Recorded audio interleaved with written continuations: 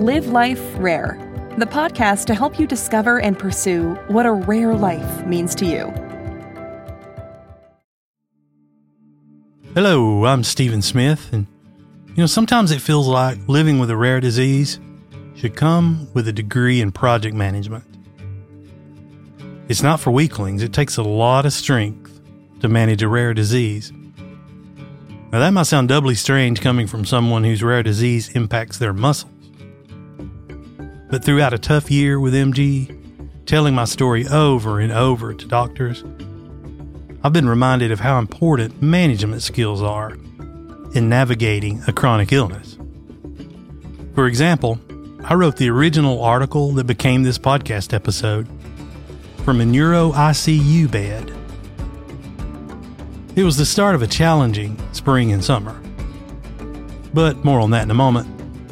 Let's talk about management. My first job in management, I was 16 years old. I started as a cook at Kentucky Fried Chicken. I must have shown some initiative because 5 months later, I was cross-trained on the front and promoted to assistant manager on the night shift. I learned a lot about managing people, working processes and systems, and dealing with customers. I'm sure I was awful at it, but it taught me a lot.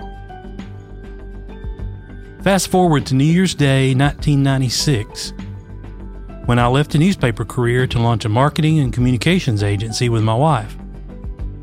It was just us. But by the end of the year, we'd hired our first employee. Fast forward again to 2020, and we sold the company to a strategic partner, having grown it to 30 employees, serving clients throughout the eastern half of the U.S., and landing on the Inc. 5000 list in the process.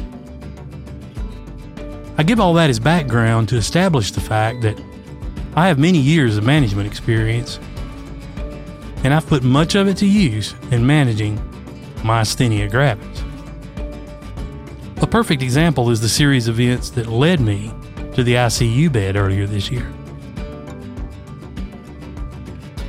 In 2021, I was doing well with a course of treatment that consisted of oral meds and IVIg infusions every 4 weeks. For the most part, everything was under control. Then in January of 2022, I was switched to a different brand of IVIg. I had a reaction and was hospitalized. After 5 days, I came home to resume my IVIg infusion, but at a lower dose, and I never fully regained control of my symptoms. Vyvgart, a new medication from argenx, was the hot topic in the myasthenia gravis world. Results sounded promising. Working with my neurologist, we pursued approval to try it. It took months, but I finally started the new infusion. Results were good, but didn't last long. And then there were the dreaded respiratory infections, known side effects of the drug. Some cycles weren't too bad, but the final cycle, in early 2023, was awful. The infection exacerbated my MG symptoms, and I started declining. My neurologist and I decided to return to IVIg. By the time we could jump through all the hoops with insurance and the like, it was too late. I had completely lost my swallow and couldn't take my meds. I had to go to the emergency department. They admitted me, did 2 more days of IVIg to see if that would get me over the hump. It did not. The doctors began a series of plasma exchange. I did better, and then it got worse. And it was just like being on a roller coaster. I finally had ports placed in my chest to do monthly outpatient plasma exchanges, followed by in-home IVIg. I continue on that course, and it's helping.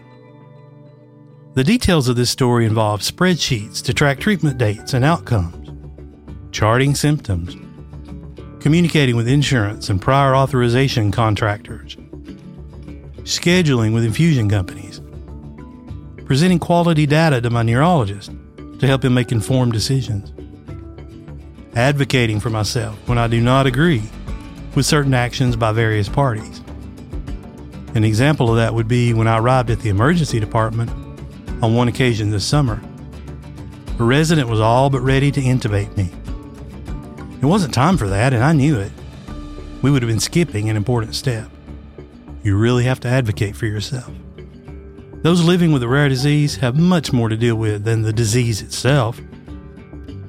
I've worked with some fine project managers in my career, and I'm sure they would be impressed with the skills needed to manage the rare disease world. What has your experience been like managing a rare disease? Email me at hello@liveliferare.com and visit liveliferare.com and subscribe to the newsletter that is the companion to this website. I'll be talking with others who are walking similar paths and sharing more about my story.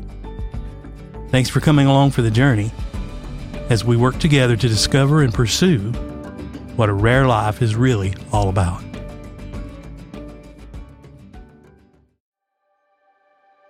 Live Life Rare is part of the Rare Life Podcast Network. This has been a production of Rare Life Media.